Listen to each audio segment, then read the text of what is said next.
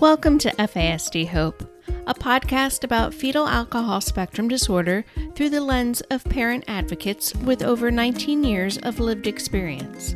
FASD Hope provides awareness, information, and inspiration to those people whose lives have been touched by FASD. And I'm the host of FASD Hope, Natalie Vecchione. Welcome to today's episode. Today we'll be welcoming back three-time guest, Kathy Kuhl. Kathy Kuhl is the author of Homeschooling Your Struggling Learner and Staying Sane as You Homeschool. She lives in the woods of Virginia with her husband. Kathy enjoys hiking and reading, and she is grateful to have so many encouraging friends. Encouraging Your Child is her first book for all parents, not just those who homeschool. You can learn more by visiting learndifferently.com. Have I not commanded you? Be strong and of good courage. Do not be afraid, nor be dismayed. For the Lord your God is with you wherever you go. Joshua 1, verse 9.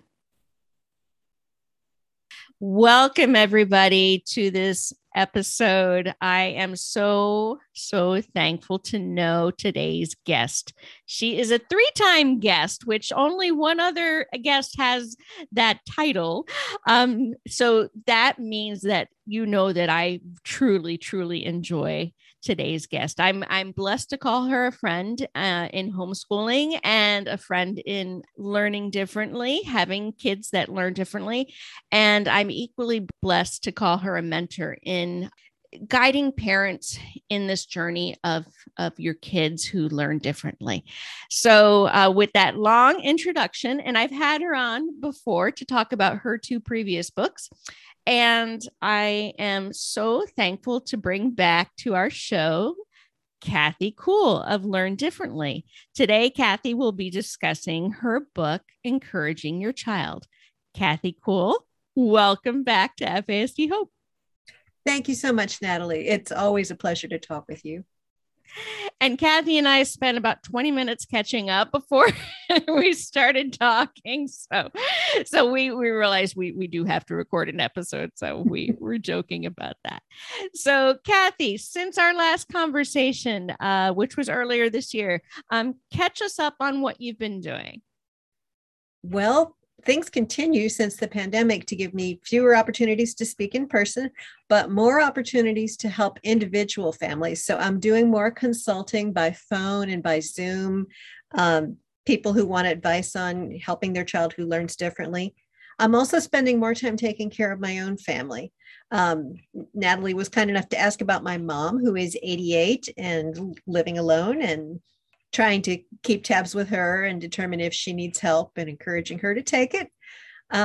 Also, taking more time with the rest of my family. I have this would be 1, 2, 3, 4, fifth grandchild on the way in January. And I have one of my children, my son, lives close by, so I get to help out with their daughter a bit.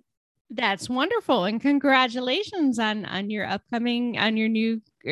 fifth grandchild. That's wonderful.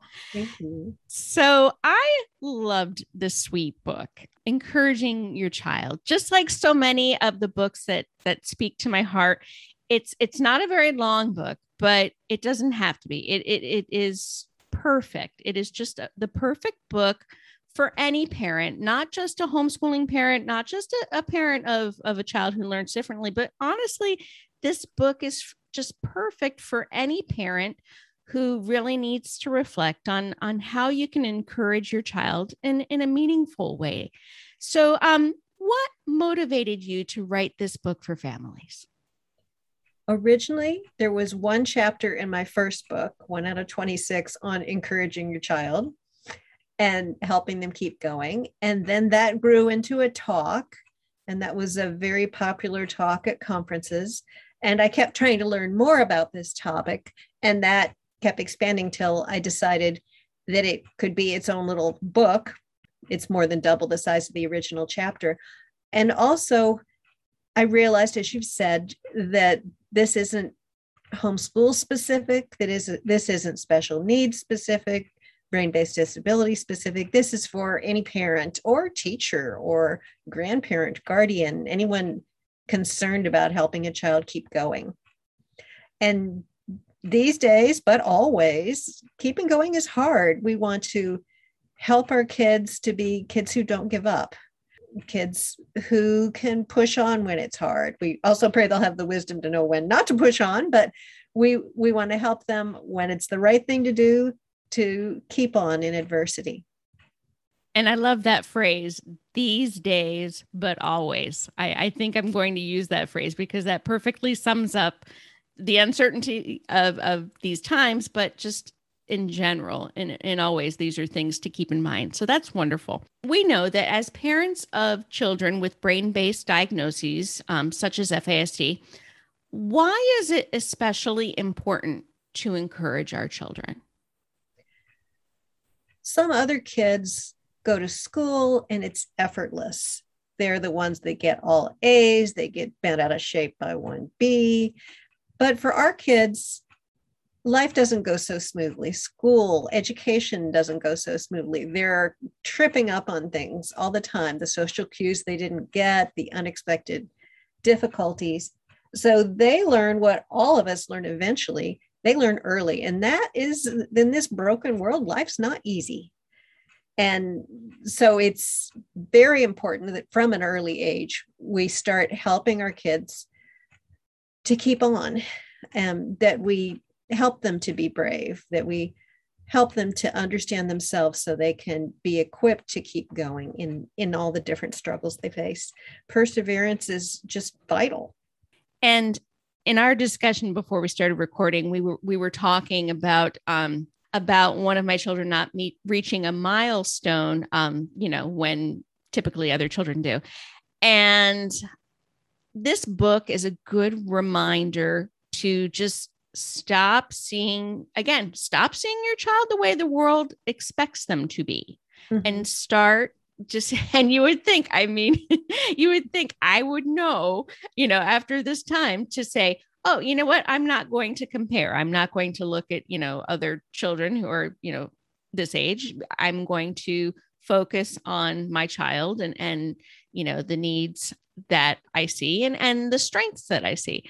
So I really think this book is a great opportunity for parents to get discernment on, number one, stop comparing, but number two, let's help encourage, your child to get through those struggles and those challenges and whatnot, and use that encouragement as almost like internal fuel for them so that they know that they're wondrously made the way God made them to be. So I just really appreciate that. The other thing I really appreciate about this book that I think will resonate with our audience, it resonated with me, was your chapter about intense emotions.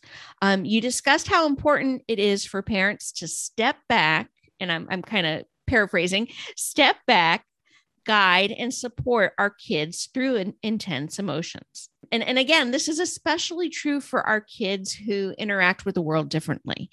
Can you share some encouragement or maybe some tidbits from that chapter for parents who are helping their kids navigate through intense emotions? Certainly. The place for all of us to begin is not with our kids, but with ourselves and our own childhoods, because our parenting styles, even when we don't want to, we end up imitating things our parents did for good or ill, and usually we imitate the mistakes. So it's very helpful to go back and look at our childhood and think about our parents' style of dealing with emotions, responses. And I've learned so much about this topic of intense emotions and dealing with them by Dr. John Gottman. Some of you will have encountered his book. I think it's 7 Principles for Making Marriage Work. In premarital counseling is where my daughter first ran into it. A counselor friend of mine's recommended it. But the Gottmans, husband and wife psychologist team, have done, our scientist team have done a huge amount of work in helping people improve relationships. So I'll just put a shout out for go to the Gottman Institute website. I sign up to get their emails on Love Notes, which is about strengthening marriages. And that's a little quick note. They've got a 2-minute podcast that you can listen to with just little tips. And those are for improving relationships, not just with spouse, but within the family. And I quoted Dr. Gottman a few times in this chapter because it's just so helpful. He explains how we can encourage our kids by what he calls emotion coaching, which might sound a little weird to you because it encourages emotional awareness, which sounded weird to me when I first heard about it. I was imagining people who just can't see past their emotions and think that's all of life. But what he was explaining is that parents who raise emotionally intelligent children are helping their kids. He defines it as helping their kids be aware of their emotions and helping them be able to express their emotions and recognize emotions in others and be able to process those emotions so that they can move on and look for solutions. Gottman explained that parents who teach those skills to their children, and he tells about how to do this in a book I'll mention in a minute. He says that parents that do that help their kids learn to express their feelings, understand the feelings of others, and that this helps kids do better with having friendships, with understanding other people, at calming themselves. How many of us need that skill developed in our household? So the book is Raising an Emotionally Intelligent Child, and I've borrowed from it a little in this chapter. I've reviewed it on my website, learndifferently.com. And I just wish he'd written it 20 years earlier so my parents could have read it. Helped me out. Many helpful things there. Another aspect of emotion, helping deal with intense emotion, is helping our kids learn to deal with their mistakes. We can demonstrate to our kids, we should be demonstrating, how do we cope with our mistakes? Am I pulling out my hair and screaming at everybody? With my son, I used to out loud go through the process of what I was thinking when I lost my car keys, which I tended to do when he had someplace he had to be. So instead of just fuming or thinking silently, I would say, all right, out loud, I would say, the last time I had the keys was when we came back from the grocery store and I was wearing this jacket, I just let him hear me deal with it. And with other problems, we can do the same thing, talk through the process, brainstorm with them. That's a little of what's in the book about helping our kids deal with those tense situations, which can trigger an avalanche of emotion. And I love that example you use about how you talk out loud when you lost your car keys. I actually do the same exact thing. And I'm so thankful to hear that you do that, because I do it just almost for me so that I stay regulated. But realizing now, after over the years, I realized that I've actually seen my son do it. Like he'll be like, okay, where was the last time I saw their system? And, and having, him having an FAST, I am so incredibly proud and blessed and thankful that he has that capacity of seeing how I say, okay, I lost my keys, backtrack, talking out loud, having that external dialogue, that it's, was a model for him, that he does that, not all the time, but he does that, and hopefully our daughter will start to see that and do that when we have a very intense situation, we can stay regulated if we use coping strategies such as that, almost like monologuing, and saying, okay, this is the last time I saw this. So that's wonderful. I'm so happy to hear that.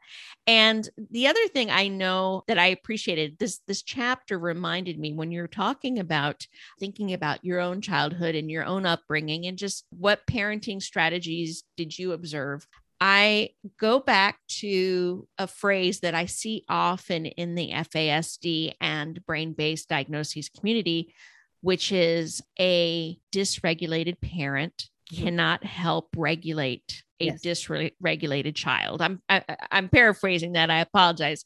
But basically, if you're dysregulated and your child's dysregulated, then nobody is going to get to an equilibrium, to a state of balance. But if you can remain regulated throughout the situation, and maybe diffuse later, but if you can remain regulated throughout the situation, you are walking alongside your child to help them through that situation. So that was one of the things that kind of I could relate in reading that chapter of intense emotions. And I'll be listing Dr. Gottman's information that you listed in our program notes for our audience listeners. So thank you for bringing that up. And this book, I love, it's a quick read. I love quick reads because we know as parents of kids, who learn differently, we don't have a whole lot of time to read a lot of material at once or even over the course of a week or two. So it's really, I consider it to be a guidebook for encouraging your child. What do you think you want parents to take away the most from this wonderful book? I think the main thing is there's lots of things we can do to encourage our kids. It's not just a matter of modeling what I do when I've lost my keys or how to praise effectively, but it's so many other things. We can be teaching our kids about the importance of exercise. I'll tell you, during the pandemic, I've started taking a walk every day, about 1.5 miles minimum. And that is really good for my emotional and physical health. Didn't seem like I had the time for it before, but now I'm not driving around as much. There's time. And that's just one thing. Other kinds of exercise, music, doing something creative. We can work with our kids and equip them with a whole selection of different ways to cope and improve their ability to keep going. So don't think of it as just one way of encouraging, but I try to address it really broadly in this book to give you lots of tools. And there are many tools. There are many takeaways from this book. So again, I am just so happy that you're talking about this wonderful little book. So, we've talked about how your work has shifted and you're doing more consulting work and you're helping more families, which is such a blessing. So let's talk about what events and happenings that you have coming up for the rest of the year. So finishing 2021 and even in the beginning of 2022. Thanks for asking. My schedule's in flux at the moment. I'm starting a grad school class next month, and I'm doing one online conference, but I won't mention it because they haven't announced it yet in November. Hoping to do some more. I'm blogging again after not doing that for a while. So a lot of the consulting, as you said, but the exciting new thing I mentioned to you beforehand or hinted at is that it looks like I'm going to get to be doing preschool homeschool with my granddaughter starting next month, which I'm really excited about. Oh, that's wonderful. She's 4.5 and she lives about 4 miles from here. And in our situation, school and preschool don't look like good options, or like her parents don't feel comfortable with that. So they are excited and I'm excited. They both work full time. So this is something I can do and get more time with her. That is wonderful. Oh my goodness. Congratulations. And I know you have 2 grown children who you've homeschooled and now they're homeschooling, which is wonderful.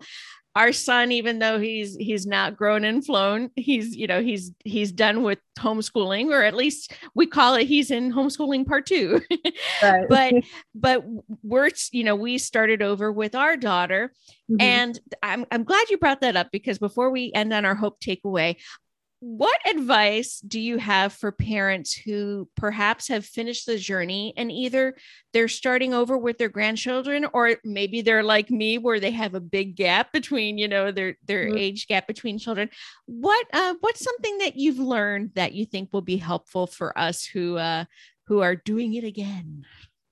Well, the first thing that comes to mind is probably what's obvious to you, but I'll say it. And that is, I hope you learn not to sweat the small stuff so much. And I certainly, as a grandparent, I'm much more aware of enjoying my grandchildren. I'd say also to be patient with yourself. I'd say if you're homeschooling and you're a little older, whether you're doing a couple days a week, like I'll be doing with my granddaughter, or with a much younger child that's come along, be patient with yourself. Guard your rest, go to bed. Don't be like me. Put the book down and go to bed.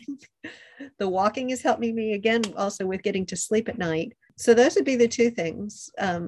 Relax and enjoy, and take care of yourself. I love that. Thank you. I needed to hear that. That was wonderful. So we will be posting this wonderful book on our website under the resources page for FASDhope.com. You can also find Kathy's book and all of Kathy's wonderful information on LearnDifferently.com. And when you go on there, there's going to be a little chat bot there that says, "Can I help you with anything?" So if you have any questions, or if you want to get in touch or leave a message with Kathy, you can do so on her website, which again is LearnDifferently.com. So Kathy, you've been on our show 3 times. You know, you're one of my favorite guests. I'm so blessed to know you, and I'm so thankful that the Lord has put you on our path and on our journey. Let's end on a hope takeaway.